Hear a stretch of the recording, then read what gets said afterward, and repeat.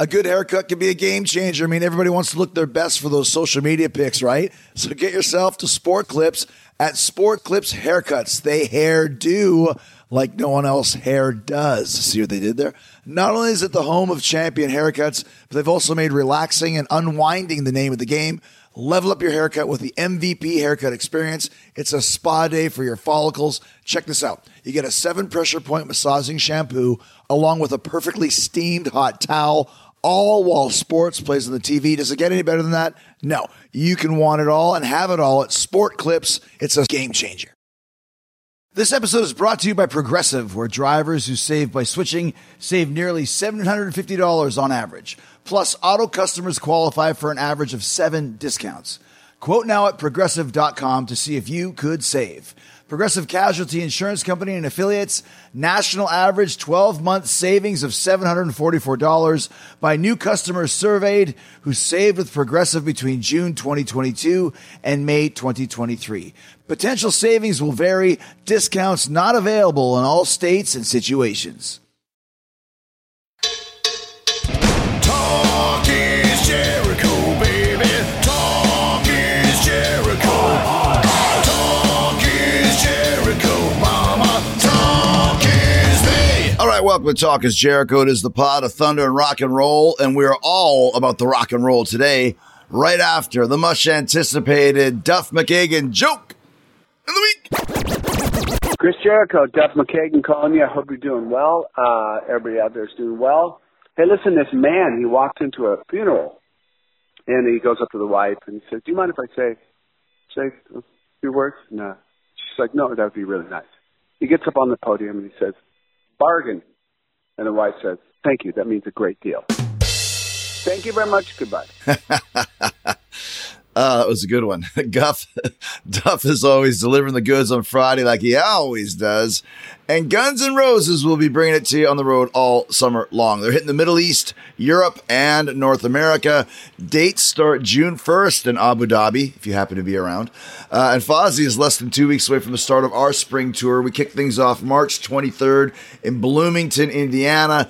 We're rolling through April 17th. 15 shows total. Lots of them sold out already. Pittsburgh sold out. Flint sold out. Columbus is about to sell out if it hasn't already. Full itinerary at FozzyRock.com. Come rock with the Foz. Come to the VIP meet and greet, one of the best in the biz. We will meet you, take pics with you, sign autographs, play a private sound check for you. Go to FozzyRock.com and we'll see you on the road. Lots of the VIP packages also sold out. So once again, all that information for you at FozzyRock.com. All right. Chris Jericho's Rockin' Wrestling Rager at Sea, the 5 Alive, sold out in less than a month, coming up January 26th of 2024. But we just finished up the 4-Leaf Clover, and we've got another live podcast from the Jericho Cruise. This one is the evolution of 80s heavy metal, and it's a who's who of that era. We've got my brother, good friend, Rudy Sarzo, who was on board playing with Quiet Riot. I got to sing Metal Health with Quiet Riot, and Rudy played Crazy Train with Fozzy, which was amazing. Rudy also played with Whitesnake, Dio, so many other bands, The Guess Who, Malmsteen, the list goes on and on and on. PJ Farley from Fozzy and Trickster, and John and Mark Gallagher from one of my all-time favorite bands, and one of the bands that stole the show on the cruise, Raven. Everyone was on the ship in January. Everyone played great sets, had great crowds. And you know, we've always got amazing music and podcasts on the ship. So we had that as well. The evolution of 80s heavy metal. Raven were pioneers of the British heavy metal scene, the new wave of British heavy metal. They talk about coming up when punk had taken over Europe. They had to come to America to find real success. John and Mark from Raven talk about Johnny Z and Marcia Z from Megaforce Records. And of course, the last band Johnny Z ever signed was Fozzy. It changed their lives as it changed ours. They remember their first ever tour where a little band called Metallica opened for them. They tell some great stories about that tour and about recently opening for Metallica at the Hard Rock Live in Fort Lauderdale just a few months ago. PJ talks about Trickster getting started in the late 80s just as grunge was coming to the forefront of music. He explained what it was like to get his first gold record at the age of 17 and to basically experience this mind-blowing success out of the gate with Trickster and how it was gone so quick when grunge grunge hit just over a year and a half later. Rudy's got great stories about joining Ozzy's solo band with his friend Randy Rhoads, playing with Kevin Dubrow and Frankie Banali and Quiet Riot when the band was still called Dubrow. He remembers making the legendary Metal Health album and how that studio experience prompted him to quit Ozzy's band to join up with Kevin and Frankie. The whirlwind ride they had with Quiet Riot. So many great stories also about Randy Rhoads, his close friend. This is a great night. We had a great time on the Jericho Cruise, 4-Leaf Clover. So let's get to it. The evolution of 80s heavy metal with PJ Farley, John and Mark Gallagher, and the legendary Rudy Sarzo right here, right now on Talk is Jericho.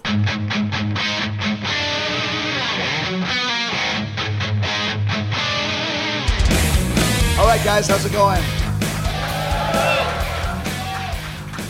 We did a great podcast last year with Stryper in this room. It's a great room. We're happy that you guys showed up. And I wanted to talk about heavy metal in the 80s, basically. And we've got 3 eras of 80s heavy metal rockers here. We got John and Mark Gallagher from Raven. Hey! We got Rudy Sarzo over here from every band. Every band in the 80s, Quiet Riot, Ozzy, Whitesnake, Dio, you name it. He was in it. I think he was in Kaja Gugu and Aha for a while as well. And then we got PJ Farley from Fozzy, but he was in Trickster and is in Trickster. Yes. So yeah, I just wanted to kind of talk with you guys about, I mean, obviously we can start with Mark and John because you guys were pioneers of the new wave of British heavy metal, which was kind of the beginning of kind of modern day heavy metal that we know to this day. So late 70s, early 80s, that time frame? I thought you were going to say we were young. It was a very long time ago. Oh, I'm spilling water all over myself. Oh. It's okay, it's my cruise. Do what I want. You're having a good time. Yeah, exactly. At least it's not even vodka yet. But so tell us about that. When you guys first started, what kind of bands were you listening to? Because you were very fast, very almost thrashy at that time frame. But how did it all kind of begin for you guys? Well, we formed the band in 1974. So this is our 49th year as a band. Wow. Kicking ass. So yeah, we are old bastards. But there you go. Oh, yeah. We were listening to... I mean, the bands we really were into as kids then was Slade and Sweet and Gary Glitter and all that stuff, because that's what was on the television and on the radio. And as we ran into older people and our taste broadened, we got into Led Zeppelin, Deep Purple, Black Sabbath, blah, blah, then went to see almost every band we possibly could, because that was our education. There were no instructional videos or YouTube or any of that. We went and watched the bands and saw what was good and what was bad and tried to learn from that. And went through drummers like Toilet Paper until we hit up with a guy called Rob Hunter in 1980 and started as a 3-piece. And then we, somehow looked into a recording contract and it just went ba-boom from there on in. And Rudy, obviously, you were with Quiet Riot very early on in the 70s. But kind of talk about, I guess the Quiet Riot was almost a Slade type of a glammy type band in the mid-late 70s as well. Not exactly heavy metal per se. Well, actually, Kevin hated Slade. Well, you could tell. Well, this is what happened. Kevin was a photographer before he became a singer in Quiet Riot. So Slade happened to tour with every single band that will come through LA. So here's Slade opening up for Yes, or Slade opening up for Humble Pie, and Slade. And so he said, I've seen these guys enough times. I'm sick of them, And the irony is that, we got to record Come and Feel the Noise, and then Mama We're Crazy Now after that. But it wasn't really that he hated the band the way they sounded. He just hated the fact that they got around a lot, on tour. They really tour America a lot. Tell us how you left Quiet Riot to go to Ozzy, because you were gone for a few years. Ozzy was basically your first major gig. Yeah, it was, yeah. Well, what happened was that I joined Quiet Riot in 1978. Then Randy left the band to join Ozzy in 1979. Then they recorded Blizzard and Diary of a Madman. Then they got Tommy Aldrich, to start the 1981 American tour, Blizzard of Oz, and they were looking for a bass player. And Randy, his reference was me. He didn't know it really. He hadn't played besides Kelly Garney, and we were the only bass players he had played with in L.A. And they were looking for a bass player in L.A. So Randy kept telling them, you should give Rudy a call. And they called me, and that's how I got the gig. So, and then PJ, of course, because when we were talking about metal, I want to talk about how big it got in the 80s for a while. PJ, you kind of came in at the end of the 80s with Trickster when the scene was changing to not be as heavy and was getting more into grungy type stuff. So you guys were just at the very last wave of the big years of heavy metal. Yeah, we might take some of that blame. I always say Nirvana and grunge took our flannels and hung us with them. You're out. I'll take that shirt. But Yeah, where's grunge now? yeah, that's right. Really? Not on this cruise. They can't hang. They need a metal passport.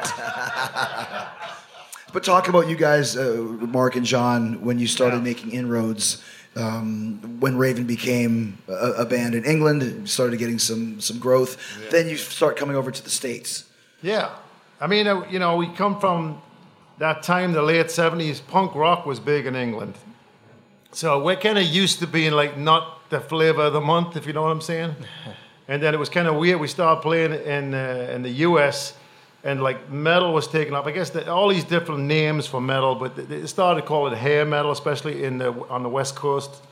And there were so many bands popping up and being very successful. So we were kind of like, in between this kind of underground and this more on the heavier side. We kind of cross over on a lot of different things. So it was kind of cool, but it was a big eye-opener when we first came to the States. I mean, you talk about, we were kind of a little green, I would say. And we're traveling around and doing stuff. And our first major tour of the States, we took a little band called Metallica out as our opening act, which was like 4 scrawny kids. You know what I mean? We had to drag them out of bed to make sure we got to the next gig. I remember dragging Kirk Hammett down the stairs, and his head was bopping off the concrete stairs. And he wore like he had a Mickey Mouse shirt, which he wore for the entire tour. It must have stunk like I don't know. But yeah, we got some crazy stories, but there's like a constant turmoil of different styles of metal. I got new metal, you got, this, even like grunge was metal to a certain extent, but there's only one true thing, and that's good music. It's not necessarily what style it is. It's just got to be good, right? Like this guy. Right? Now, Rudy, talk a little bit about touring with Ozzy, what it was like back at that time, because this is when Ozzy leaves Sabbath. He's starting out solo. Kind of all the marbles. Like he really has to really make it big at this point in time. It's like this is his last chance, I think, at this point to really, stay in the game and get to the status that he's at now. Yeah, and there was so much counting. The record company was the same as the management company. Don Arden, you probably heard of him. Yes, Don Arden. Oh my God, he used to hang people out of windows. Have you ever seen The Sopranos? Yeah, Don Arden was Tony Soprano. you could ask Gary Moore if he was still alive. He would tell you some stories. Boy, that whole family. Well, Don, this is at a time when Sharon was just our manager, or actually representing Don, her dad, on the road with us, and Ozzy was married to a lady named Thelma. As a matter of fact, people ask me, what does SATO mean, from the Diary of a Madman? And Ozzy told me it's Sharon, Adrian, which is the guy that Sharon was going out with, Thelma, and Ozzy. There you go. So these were simpler times. Sharon was the manager, Ozzy was the artist, and we were the band. And the family, the Arden family, they put a lot of money behind it because the American label, Epic, really did not know what to make of Ozzy, but they really believed in him. So they mortgaged their mansion and put a lot of money behind it. You know, Jet Records. So it's the management and the record company, and so they really believed in him. And Sharon was there to make sure that Ozzy delivered every night. Yeah, she's a Showed up. taskmaster, right? No, Boy. At Bet365, we don't do ordinary. We believe that every sport should be epic. Every goal, every game, every point, every play. From the moments that are legendary to the ones that fly under the radar. Whether it's a game-winning goal in the final seconds of overtime or a shot on the goal in the first period. Whatever the sport, whatever the moment. It's never ordinary at Bet365. 21 plus only. Must be present in Virginia. If you or someone you know has a gambling problem and wants help, call 1-800-GAMBLER. Terms and conditions apply. BJ, you had a gold record when you were still a teenager. Talk about starting off at the top. Well, yeah, I guess guilty as charged there. I mean, I was 17 years old. I think so. I was. You had a gold record at 17. I was. Yeah, I think I was 15 or 16 when we signed with MCA Records, and my mother had to sign the deal with me, and Steve's parents had to co-sign the deal too, because he was only 17, I think. So, yeah, we had a big following in Jersey in the underage circuit, you know, the good kind of underage circuit. We were bringing all the young girls to the clubs, but we were young boys, so it was all good. So we somehow started a really good buzz just playing high schools and, you know, the all ages places. And we got a deal. And, you know, that was a time where things were happening fast. It was like, here we go. We have the wheel. Get on and you're going. Off you go. We got a deal. We got put on tour. We got put on MTV. And off she went. So, I mean, yeah, we were lucky. You know, and as quick as we went up, we went down. But we had good heads on our shoulders. We knew that, like, all right, we're spinning right now, but this thing's gonna stop. So let's just have a good time while we're here. So we always kind of, although we were young and cocky, we were very realistic. I think that's just the Jersey in us. You know, keeping it real and grounded. Like, hey, we always used to say we're one bed song away from working at a 7-Eleven. And it always scared the shit out of me. So it kept me grounded, though, that's for sure. That's cool. But yeah, and then the first record went gold, and it was surreal. I mean, it was something that I always envisioned. So as it was happening, it felt right. I'm like, well, here's my gold record. Thank you. Cocky little shit.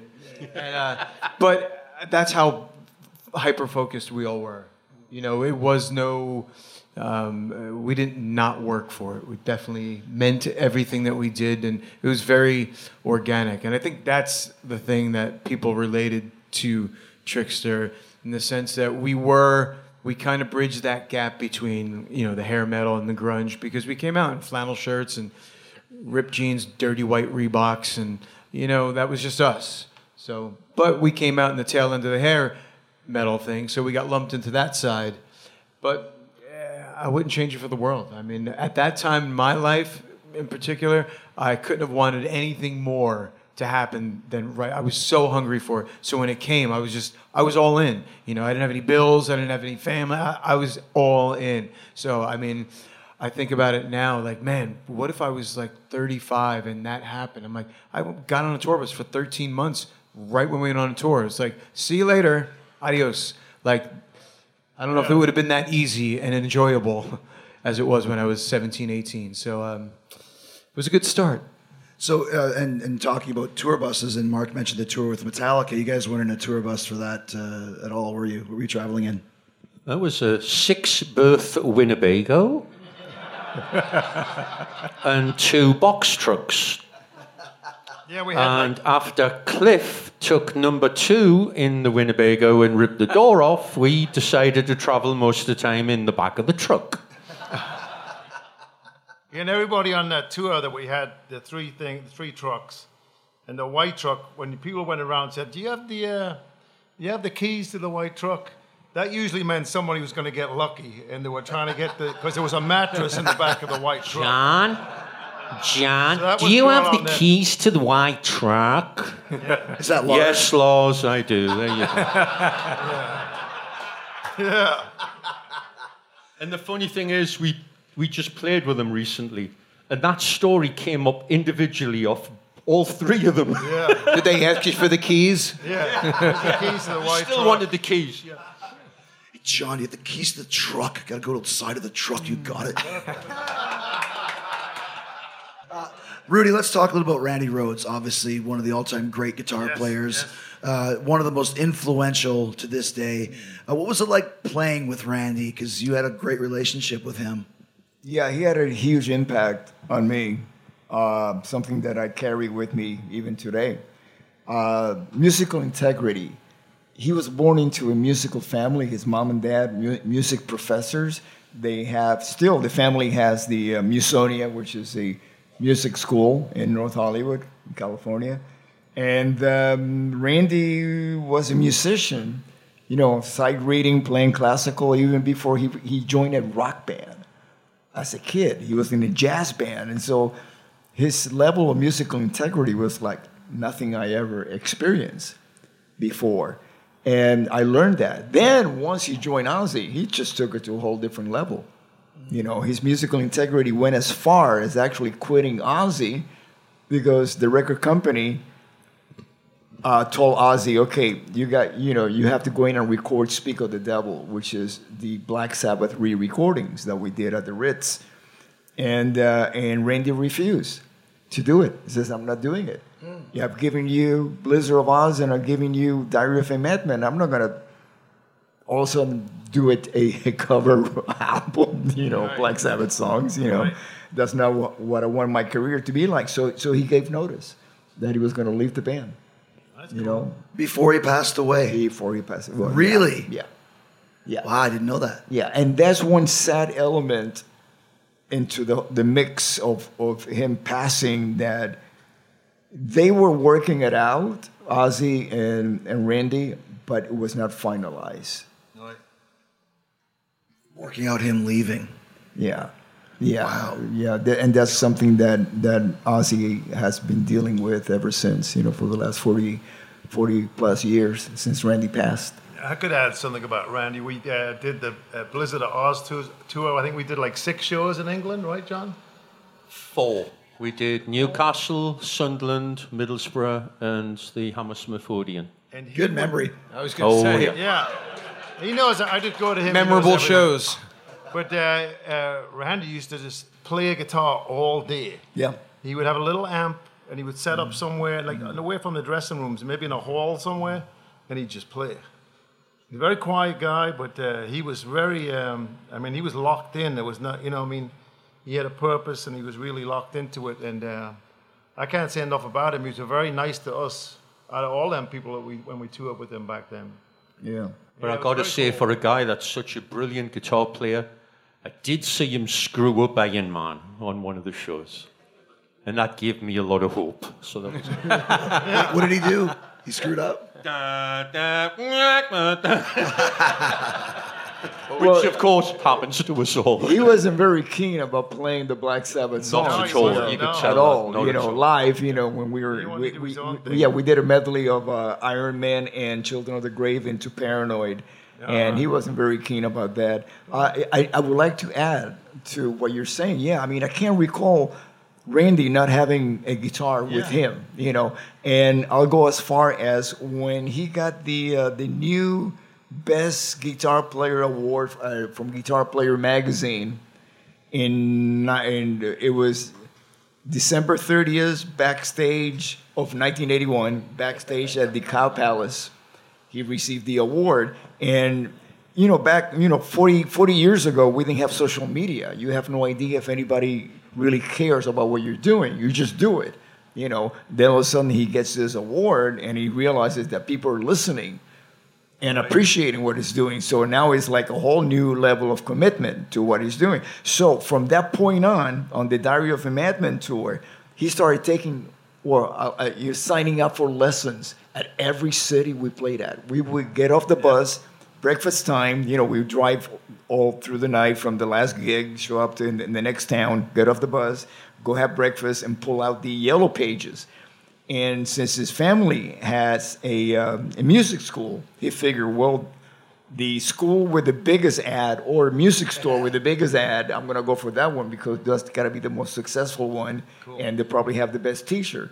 But most of the time, he would wind up teaching the teacher and paying for the lesson. Some racket. How important was Randy to Ozzy's success as a solo artist? Well, I mean, if you listen to any Ozzy Osbourne record after Randy passed away, that's the answer right there. You know, yeah. And Ozzy obviously knew that. He was probably very much, Randy was probably his partner in a lot of different ways. Yes. Yeah, Ozzy loved Randy. They were family, absolutely.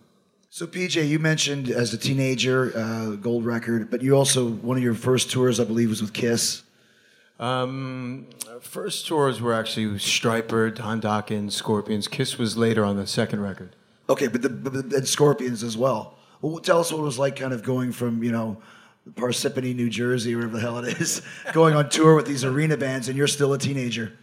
Yeah, it goes back to that initial thing where it was like we were ready for it. Every show we did, even before we got signed, in our heads, it was the Garden or the Meadowlands Arena in New Jersey where we grew up.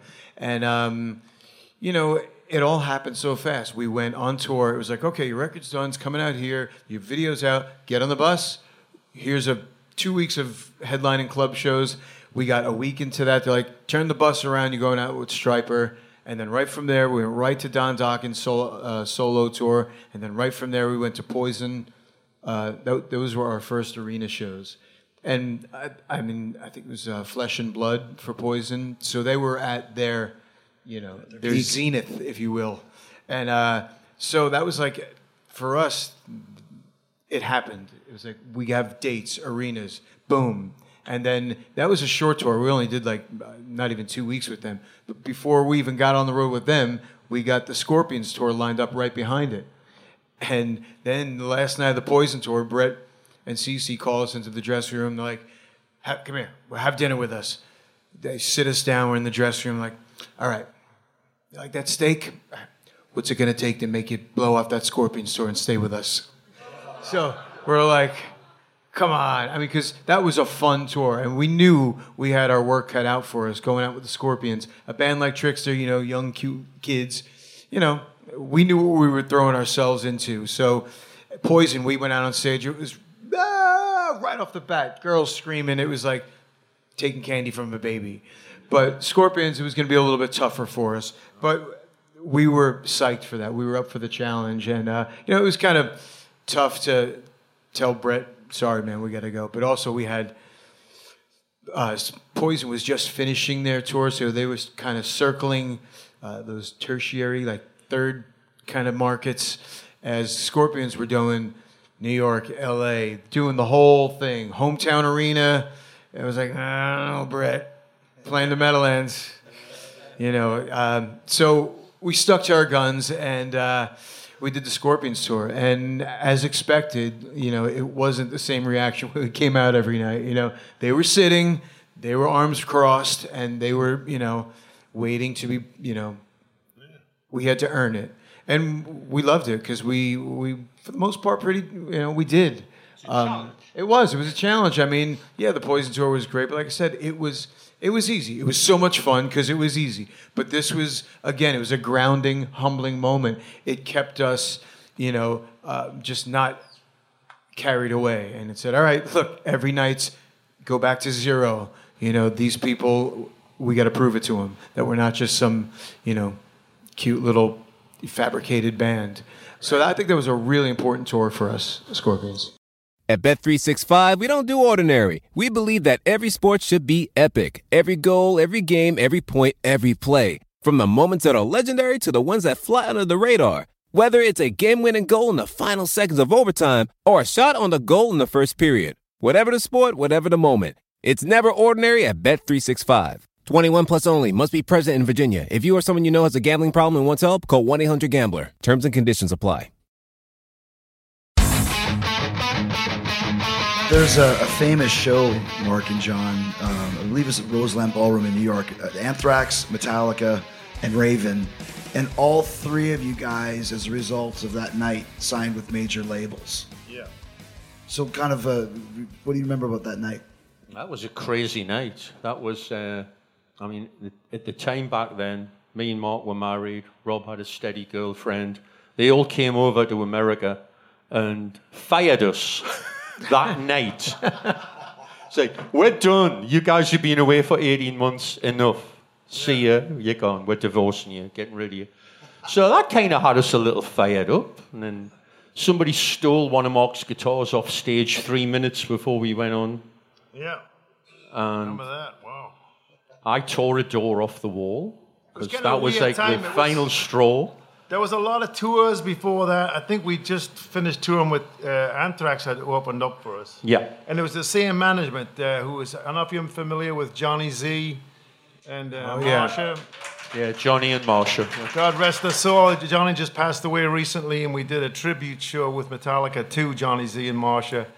They kind of took, they took all these bands into their house, like a little house in New Jersey, and they made these bands into something. It was pretty special time. It was like bizarre. Like Johnny Z was like brilliant and crazy at the same time. I remember he was up in the middle of the night making phone calls, and he'd say, "Listen, man, this is the best band," and they'd be like, "Hey, it's like 4:00 in the morning here. Can you call me tomorrow? What the hell's going on?" He was just a nutcase, but he got shit done, and he was kind of. And all three of them bands, Raven, Metallica, Anthrax, was very influential. And I remember that show. The other bands didn't do so good. They had a bad night for whatever reason, sound or some technical problems. And it was a good show for us, but it was like everybody came out of the woodwork for that show. And like you said, these bands got signed. Now, one of the stories, the company that signed Metallica? Elektra. The boss of Elektra is called Bob Krasnow. And this is one of these apocryphal stories, which is probably not true, but it's pretty funny. So Krasnow comes to the show, and he's gone, piss drunk. He sees us, and, "Oh, guys are fantastic. I want to sign them. Sign them." So, Michael Ilargo wants to sign Metallica. So brings Metallica to the offices the week later, and Krasnow looks at them and goes, "I thought there was only 3 of you."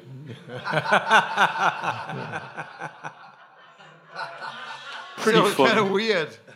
So we ended up with Atlantic, which is a whole story in itself. Atlantic was like a horrible place to be signed, pretty much. They didn't know what to do with a band from England that was kind of like underground heavy metal and, speed metal or whatever. They didn't understand it. That time, everything was changing real quick. So I think Metallica had the same problems with that label too that what they were with, and everybody went on, did pretty good, but it's just it's fantastic that it was all at one, like all went through one bottleneck, if you want, Yeah, it was unheard of. It was like a 3,500 seat venue in Manhattan with 3 unsigned bands, and it was completely sold out. That never happened. Yeah. All you guys get together like, "Hey, that's it. Come on, we're all getting signed tonight." That never happens. Let's talk about Quiet Riot when you return after Randy passes and you left Ozzy, because you told me before you couldn't play in that band without Randy. Yeah, I lost the joy of playing. I was just basically surviving each show. And one of the things that I learned about Randy, that he was going through that. Musical integrity. You have to make a decision. If you're not pleased with what you're doing, you have to move on and find what really is in your heart. And I was getting ready to go on to New York to record the Speak of the Devil record live at the Ritz. And this time we have Brad Gillis on guitar and Tommy Aldridge and of course Ozzy.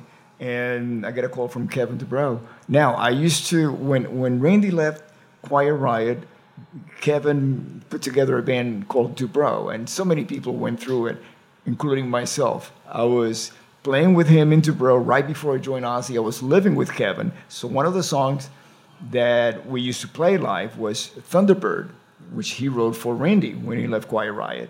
So he calls me up and says, "Hey man, we're in the studio and there's a possible record deal here. Well, how would you like to come down and just, guest on Thunderbird?" And I go, yeah, sure, I'll come down. And as a matter of fact, my gear was on the way to New York, so I brought my practice bass. It was a bass synthesizer, Roland, 40-year-old, in technology. Yeah, and which sounded really good for Thunderbird. Had a chorusing effect, and I thought I was just going to play one song. So there is Frankie, who I had started playing with 10 years before. I met him on my birthday, 1972, November 18th, and we started playing immediately.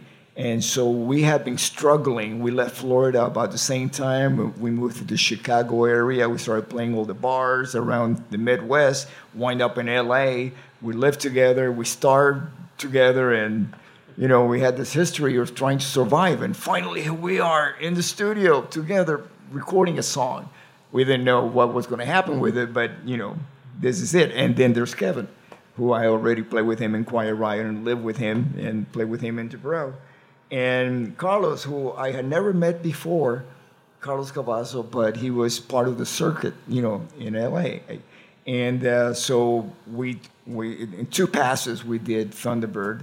So they go, well, we got a few hours left on the session. Do you remember Slick Black Cadillac? That's the only song from the Randy Rhoads era that made it to the Mental Health record. Okay. And if you look at the back of the record, it says dedicated to the memory of Randy Rhoads from the very first pressing. So that was what the whole thing was about.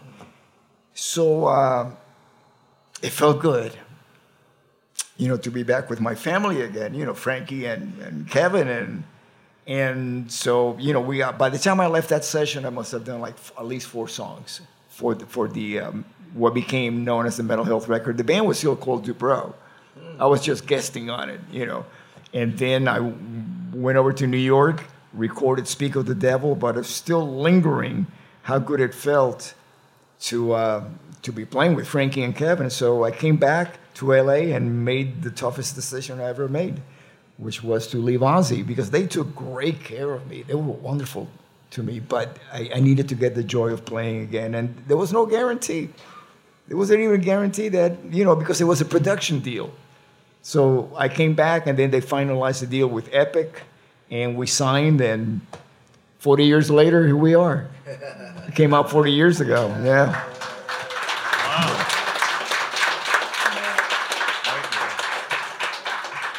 And Quiet Riot just blew up huge after Mental Health. Oh man, we were on a tour bus for 1.5 years, opening up for Scorpions. Then followed by the US Festival, and then we went with ZZ Top, Loverboy. We got kicked off the Loverboy tour. Yes. Yeah, we did. It's like a badge of honor. So we got kicked off, and then our agency scrambled to put together us as a headliner. Now, the problem is you only have 1 record. You got 40 minutes of music, and you're headlining. But then, we had Queensryche. They were on their Queen of the Reich EP. We started touring with them. And another band, I think it was Axe or Kick Axe. I always get confused. Kick Axe. Was it Kick Axe? There you go. And so we did that for like 6 weeks. There was one show in particular. I had just played the Market Square Arena in Indianapolis the year before with Ozzy, and I knew what a massive venue it was. So the agency goes, "Oh yeah, we just booked you guys there." And you go, "Are you crazy? It's like 20,000 people." And they go, "Yeah, that's okay. We're going to put a curtain, and we're going to sell the first, few thousand seats." The curtain kept moving. By the time we did the gig, actually with Nazareth opening up, we sold in the round. Wow. I was just amazing, But that was the kind of role that we were on thanks to MTV, which is the reason why in our opening intro, before we go on, we play just a little bit of the MTV theme song. I said, thank you. Why'd you get kicked off the Loverboy tour? I'm sorry? Why did you get kicked off the Loverboy tour? Why do you think? Frank, 2 words, Frankie and Kevin. Well, that's 3 words. They were on a roll, I'm telling you. That's cool. At Bet365, we don't do ordinary. We believe that every sport should be epic. Every goal, every game, every point, every play. From the moments that are legendary to the ones that fly under the radar. Whether it's a game-winning goal in the final seconds of overtime or a shot on the goal in the first period. Whatever the sport, whatever the moment. It's never ordinary at Bet365. 21 plus only. Must be present in Virginia. If you or someone you know has a gambling problem and wants help, call 1-800-GAMBLER. Terms and conditions apply. PJ, tell us what some of your experiences in opening for Kiss, because obviously that was kind of a dream gig for everybody, I would say. Yeah, I mean, definitely for Steve and myself, that was like that was the dream. Opening for Kiss. I mean, I don't know, anybody I know had that dream. That was the circle I keep. So I remember the day getting that call that we were going to tour with Kiss. We were in LA about to mix our second record, and our manager called and said we got the Kiss tour. And again, we're going back to the Meadowlands Arena, playing all these arenas that we did the year before. And but this time, I mean, we loved the Scorpions. Growing up with Scorpions, it was amazing. But Kiss was that was it for us, So that was a moment. And I'll never forget walking into the arena that first day and just seeing all the Kiss road cases. Like, we're here. And, you fall right back into that little kid, that little 7 or 8-year-old kid, and you're drawn on your face and drawn on your notebook and writing the Kiss logo on everything you owned and didn't own. And it's just amazing, hanging out with those guys. Some not so much, with some of them. And, hey. But it was great. What was the extent of his experiences with Paul Stanley backstage? Yeah, I think I got a hey twice. 3 months. So I'm happy with that. But it was a dream come true. Hey. John and Mark as well, you guys mentioned signing with Atlantic. And it was interesting as a Raven fan, because I got into Raven with Live at the Inferno and All for One. And then Stay Hard comes out, which is still an amazing title for a record. Stay hard, stay wet, stay hungry. Words to live by. It's a real wrestling. Yeah, but Atlantic, they had a little bit of a change for you guys. You guys were wearing eyeliner. It was kind of almost like a little bit more of a corporate type Raven. How was that for you guys signing with the big leagues, and then they've kind of changing you a bit? Well, actually, the back cover of that record, that's all airbrushed, because whatever crude attempts at makeup we were using was more like a footballer with like black eyes and that. We used to put the black, for like the football players, we used to put that on. We didn't know how to put eyeliner on. I mean, even the point where they had a helmet and it's typed Wacko. Right. That's their drummer, Wacko, on the drums. Worst Photoshop of all time. The record was actually done before we got signed. It's just that we had some shittier songs and we took them off because initially the record was going to be to get off the indie label we were on in England. Yeah, it was supposed to be a throwaway record. Literally. And we said, oops, Atlantic want us? Let's ditch these 4 songs and put the good ones back in and da-da-da-da. But the next record was very much pressure from the record company and the management who were leaning on the producer, Eddie Kramer, and it was just like, do another track of guitar here, but do it a little cleaner, and we'll just put it in the mix. And well, you got to remember, we were like starving, and then we signed to this major label, and then we're paying this guy $40,000, we're paying this studio $30,000 or whatever, and then we're walking to the store because we didn't have a car. It was the craziest shit ever, and we finally went, what the? I mean, we at least get us a car or something we can get to somewhere, and. We were we were held captive, I guess, by the label. I don't know if you guys experienced this kind of thing. It's almost like you have to go to them to get anything. Yeah. And very hard for, we were trying to keep to our guns. And I think we did that to a certain extent. I mean, there was some stuff we put out that was a little kind of commercial, but we've always had melodies in our songs. We're not trying to change, but we thought, fuck it, we're just going to go out and kick ass anyway. We don't care. And our live shows were always good and all crazy, same shit, and still is. But it was just a weird time. I just remember thinking, we're really doing good, but I don't have a penny to my name. This is bizarre. I don't have any clothes. I got everything I got's in one case. And we were like you were saying, we were totally in. We were completely locked into it. And I think just Atlantic was just a crazy place. We'd go there. I remember seeing Peter Frampton in the hallway. And they looked totally pissed off. And I says, Robert talking to him, and I said, what did he say? And he goes, he's trying to get out of his deal. He can't, they don't even know what to do with him. Here's a guy from the 70s that was really popular, and he's now with his label. And we found out much later, all the people from the label were on drugs and like completely f***ed up. It was crazy. It was like we joined like the Mad Hatter's Tea Party. It was insane. The record company scenes in Spinal Tap. Yeah. Absolutely Atlantic Records. Publicist Bobby Fleckman. Oh, yeah. Absolutely. It's crazy. But she was a lot smarter. She knew what was going on. These other people were just, yes, it's so good to meet you. Oh, it's horrible. So they made us wear the studded dog collar and the red nose and the clown shoes, and do more commercial album. And then it's like, you want to do a video? No video. Oh. So it kind of coitus interruptus, and we just said, to hell with you. We regrouped. We did an EP, which was a lot more, hot, more what we were supposed to be doing. And the following album was even way heavier, and they didn't know what to do with us. So after that, we just agreed to part and get the hell out of it. I mean, we just found out the music business is just bullshit. We'd rather hang out with you. I want to hang out with them idiots.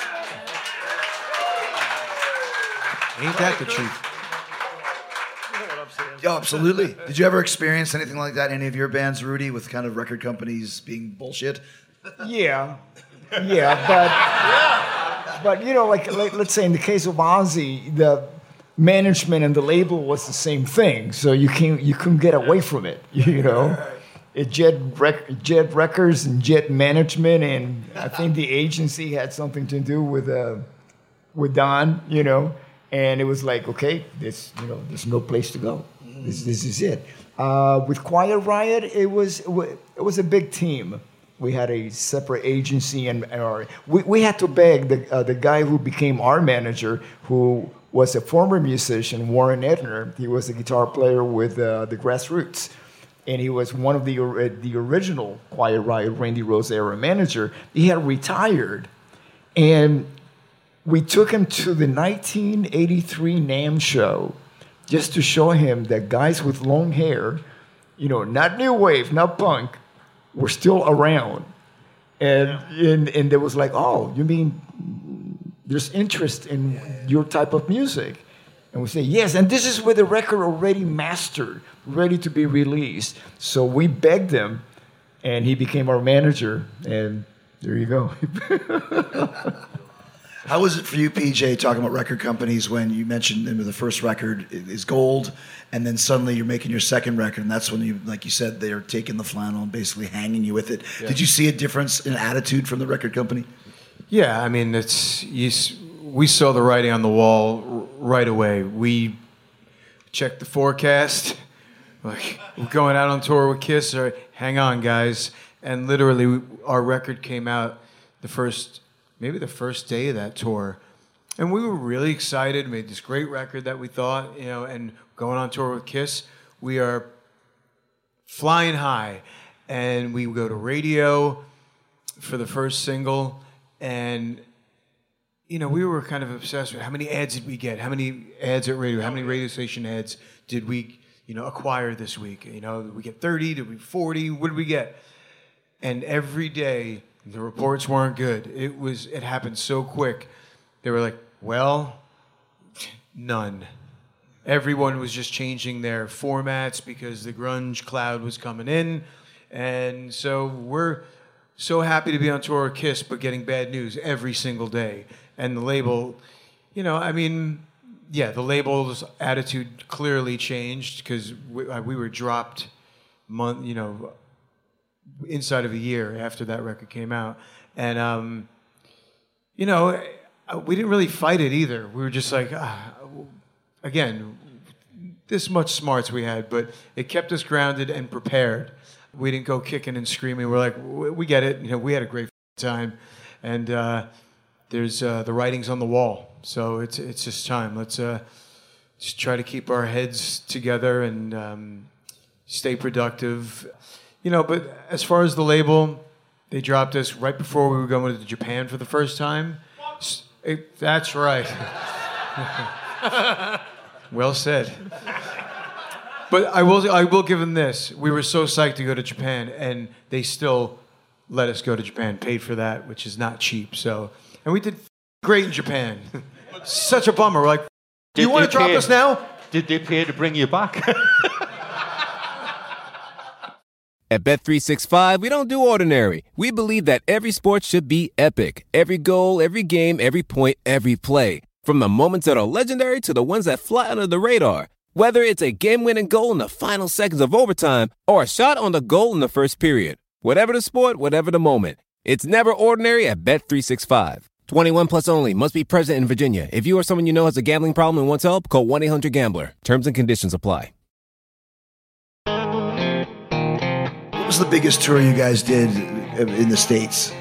Did you go? I can't remember if you went out or who you went out with. We did 6 dates with Judas Priest on the Turbo Tour. Yeah, that was pretty much the biggest thing. But that goes back to the same thing. You know, there was back in them days there was a huge emphasis on radio, which doesn't really exist anymore.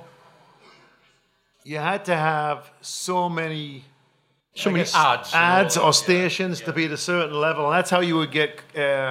You would be able to get on tours, like some of these opening tours and stuff like these bigger bands, Kiss, whatever. And I remember that we were, and a lot of these labels, they can make shit happen because they're all about money. They're not about music at all. It was all about making money. So, for instance, I think we were at like 20 stations and we needed to be at 25 to continue the tour. So we basically told them flat. We had a meeting with one of the local representatives, I think it was in the Southwest. And we said, we need to be at 25, radio or playlists, otherwise we're going to get dropped off this tour. And we were playing with Priest, and that was one of our favorite bands at the time.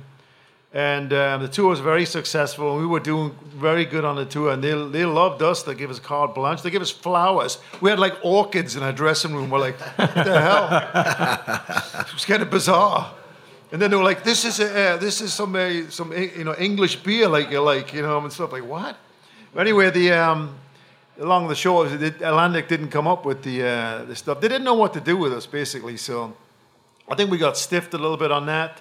We didn't do the rest of that tour, but that was our biggest tour. We played like a lot of the big venues, and it was sold out, Salt Palace and places like that, and did very good on it. But that whole business, I think, is completely changed now. It really kind of got picked up and thrown down and trashed. And basically, most of them labels aren't really like a shadow of the former self, which I'm kind of happy about, to tell you the truth. One of the main issues was when we signed with Atlantic, it's like, hey, great big record company, we want the best agency. And we signed with an agency called Premier Talent. The main guy, Frank Barcelona, did The Who, Journey, and no other heavy metal bands. I mean, they had Judas Priest. And that's how we got Judas Priest. ICM, I believe it was the main agency. And they were pissed off that we hadn't signed with them. Therefore, they wouldn't let us open for any other bands. Yeah. So we had to leave Premier Talent and go cap in hand to ICM, which is how we did the last tour on the Atlantic record, which was with Wasp and Slayer. And, it's like the Spinal Tap thing. You got Wasp and Slayer, and we're in the middle like lukewarm water or whatever. Yeah, it was really weird. It was an extremely weird tour. They were like throwing stuff at Wasp, the kids, and then they weren't sure about us. It was just a bizarre kind of thing. We'd come on, we had this song called Overload, which was a break, like a minute in. And it got and we'd throw the guitars down, and I'd climb over the barrier and stand on the barrier. All right, I'll take every one of you motherfuckers on 1 at a time, you bastards! Yeah, we spent the whole tour fighting with the audience. It was fucking awesome. And they'd back off, because before that, during the minute, it was 9-volt batteries and glasses and it was crazy. From these specky little 14-year-old twats, And Slayer were kind of blowing up at the time, and Wasp had this really kind of strange show where they had like confetti bombs at the end. It was really kind of odd. like Busby Berkeley or something. I don't know. It was kind of odd. I saw that tour. I think You it was a did? one-off. Did you guys do a one-off with them? No, It we was- did the whole thing. It was the live from the Electric Circus, so they had the 412s with animal skin, and they had like a little fence around them, like they were in zoo cages. Yeah, it was bizarre. I don't know. There was a place called the Capitol Theater in Passaic, New Jersey. That I was there. Yeah. I saw Rudy there too. You got to tell them your story about I Rudy. will. So this is a place when I was, 12 years old, I would tell my mother I was sleeping over at Joey's house, and Joey would tell his mother he's sleeping over at PJ's house, and we'd take 2 buses into a shitty part of town, Passaic, and sleep outside the Capitol Theater in Passaic, New Jersey, overnight. Like, I got kids now. I'm like, what? What? Holy shit. I think the music business has changed. And we got our Wasp tickets, and Raven opened. And I don't think Slayer was on the bill. I think it was just Wasp headlining. Yeah. And that was amazing. It was an amazing show. But that was like my go-to place. And I saw Quiet Riot in, I think it was December 94. And I had pictures 84. I brought with me, actually. I found my photo albums. I'm like, oh my God, look at this. This is a great podcast for me. I'm loving this. And I was, I think, 12 years old, and I always used to have this thing. Lights go down, boom, I'm right in the front row.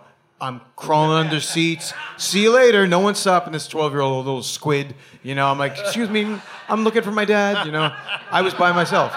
So I'm crawling under seats, you know, in and out of, you know, butts and elbows in my face, and I find my way front row all the time. So now I find myself, I'm actually kneeling on the subwoofers right in front of Rudy, and we're rocking out. And, you know, I'm a kid, so I have gumballs, right? And I'm... Gumballs. Right? Rudy comes down right in front of me. He's playing, doing this. Right? And I'm like... He's like... No. I'm like, no, watch. It's not drugs, watch. And I ate one. He goes, oh, okay. I took a gumball, and I put a gumball in his mouth. I shit you not. I'm like, it's my gumball. Capitol Theater, Passaic, New Jersey. That was a win for me. It's not drugs. Oh my God. So I'm going to give you a gumball tomorrow. Did you have a habit of accepting gumballs from kids back then, Rudy? No, but you know, it's. I'm a fan too, you know, so I get it. I geek out myself, and you know, John 5 has a story. I used to play with Johnny when he was 19 years old, before he had a number attached to his name. You know? Before the father. Yeah. John Larry is his birth name, and we had a band called Sun King. We got signed to Giant Records, Irving Azoff, and all of that, and then grunge happened. So I know what you're talking about. Okay. And so Johnny tells me, you know what, that time that you play at Joe Louis Arena, you gave me your bandana. And he still had it when I played with him. Of course he still has it. Later. That's right. Rudy, you played with so many great bands, and Whitesnake obviously was a great one. It's interesting because Ozzy was kind of more street, and Quiet Riot was kind of a street look.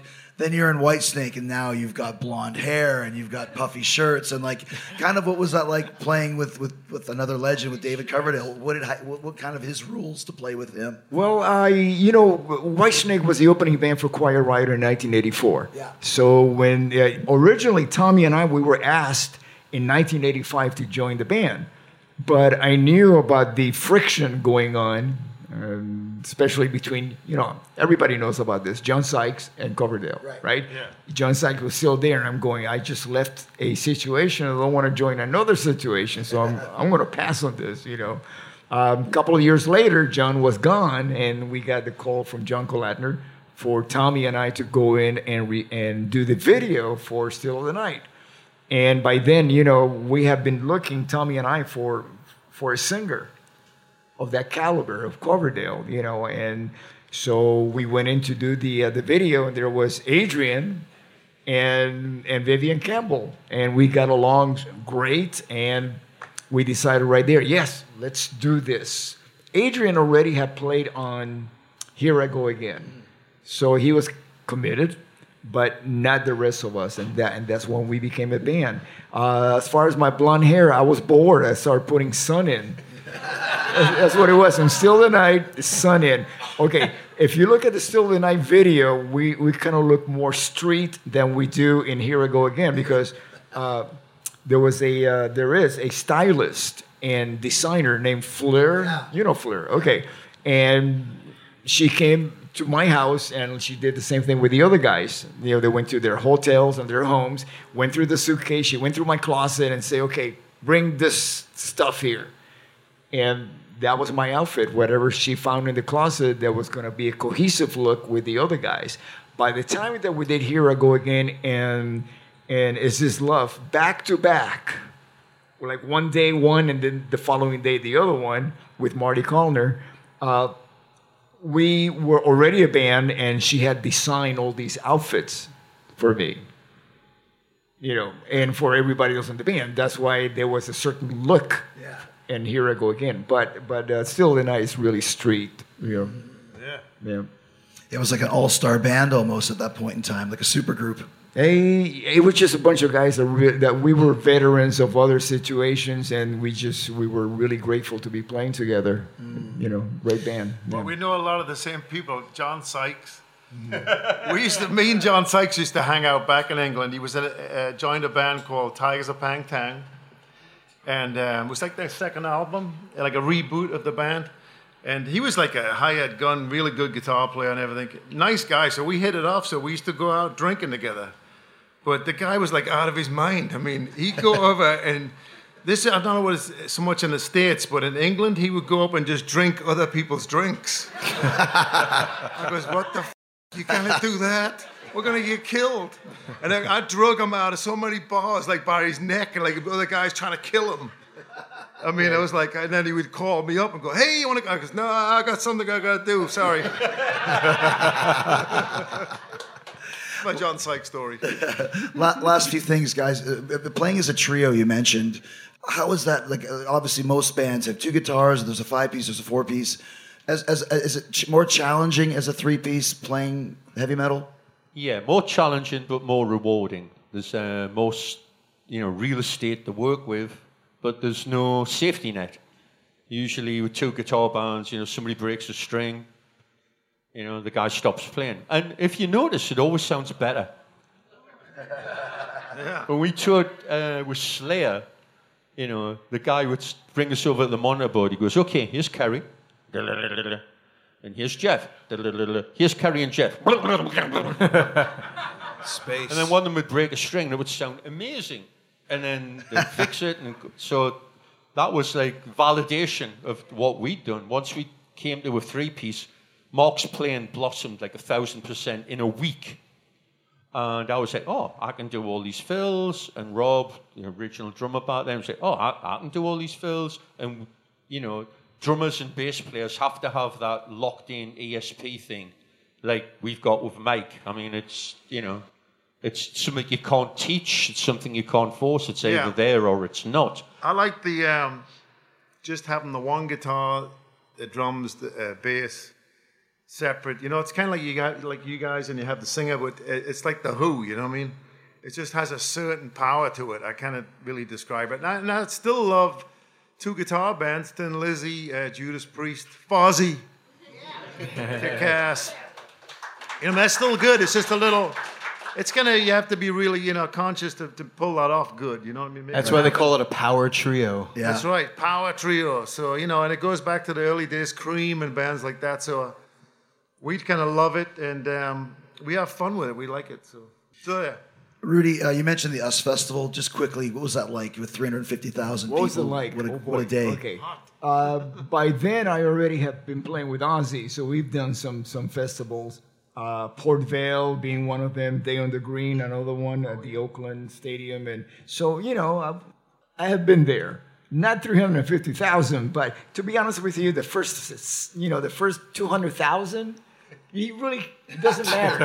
There could have been 1 million people. It didn't matter, So it was like, okay, been here, done that. What happened was that We had how we got the US Festival was because we have been touring with Scorpions and we share the same agency.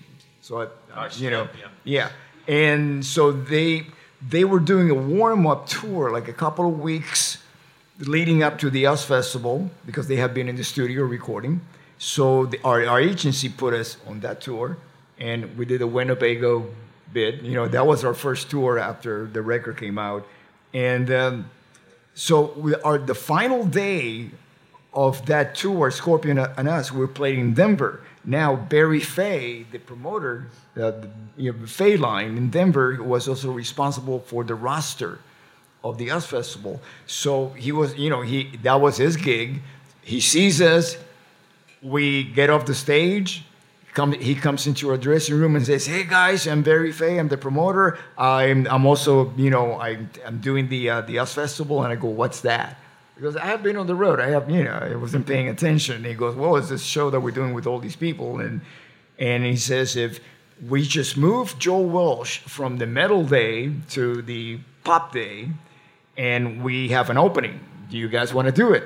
And we said, "Yes." Right there on the spot. And then we have to figure out how we're going to do logistics because our gear had to go to the following gig after the US Festival. And we didn't have a crew. They drove in trucks, like, the U-Haul back in the day. You brought everything with you.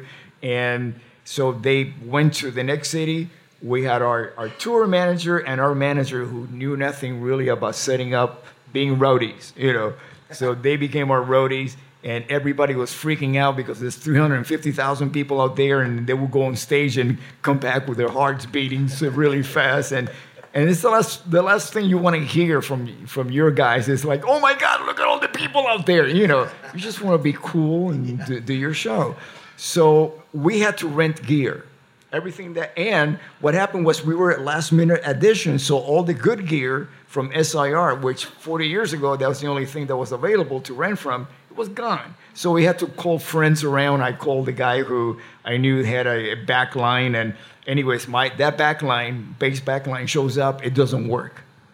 Oh. Fortunately, Tasco was doing the monitors. And that's our crew from Ozzy. So I knew all the guys. And they said, "Don't worry, mate.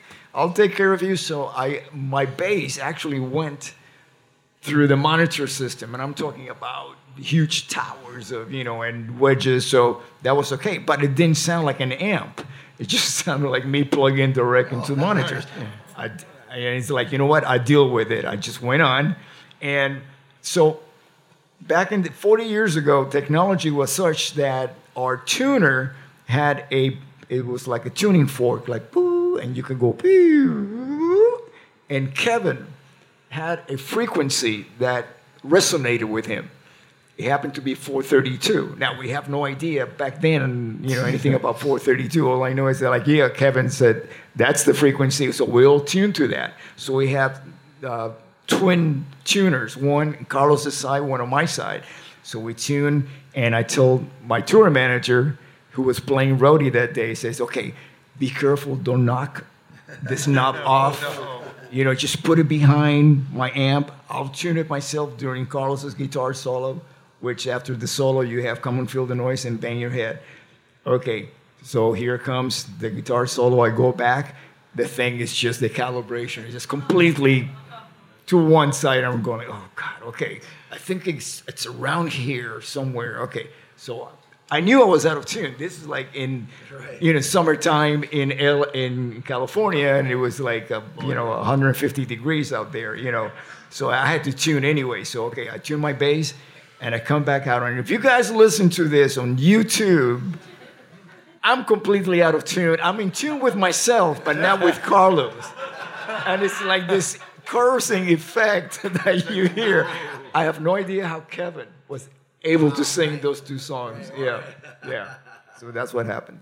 Now, Chris, you coming up, you must have seen the US Festival footage, the Metal Day, right? Yeah. What was your take on that? I was just a kid. I was probably 13 or just seeing the size of it. And the thing that bothered me is I wanted to watch the whole thing because they only showed a couple songs. Yeah. But then there used to be this place in Japan called Airs, which was a bootleg. Yes. Yes, and they had everybody's full set. So I got, and now Quiet Riot's released that. Yeah. And I had Priest, I had Triumph, Scorpions, and Van Halen. Yeah. Scorpions stole the show that day. Yeah, I know. They killed Van Halen. Yeah. They did. Yeah. So, last question for you guys, PJ, and for all you guys. What's your favorite song to play live from all the songs that you've had? PJ for Trickster. I mean, I'll go with the obvious, and "Give It to Me Good" was our first single and our biggest single, and it did it all for us. So it just makes the place happy, makes us happy. Yeah, John. How about you, John? Well, we really like all the shit we do, but I think we really enjoy playing Faster Than the Speed of Light, because especially now that Mike's with us, because it really is faster than the speed of light. It's a dude. Mark? Well, I would have to agree. I like the heavy stuff, but for some reason that song is a weird song, and I just love playing it live. So I would have to agree, actually. Rudy, I mean, okay, I'm one of those guys that I look at the set as one continuous song, but I think the one that really resonates the most with the audience is Metal Hell. And I get to play upside down. So, well, guys, thank you so much for joining us. That was a blast. Thank you, guys.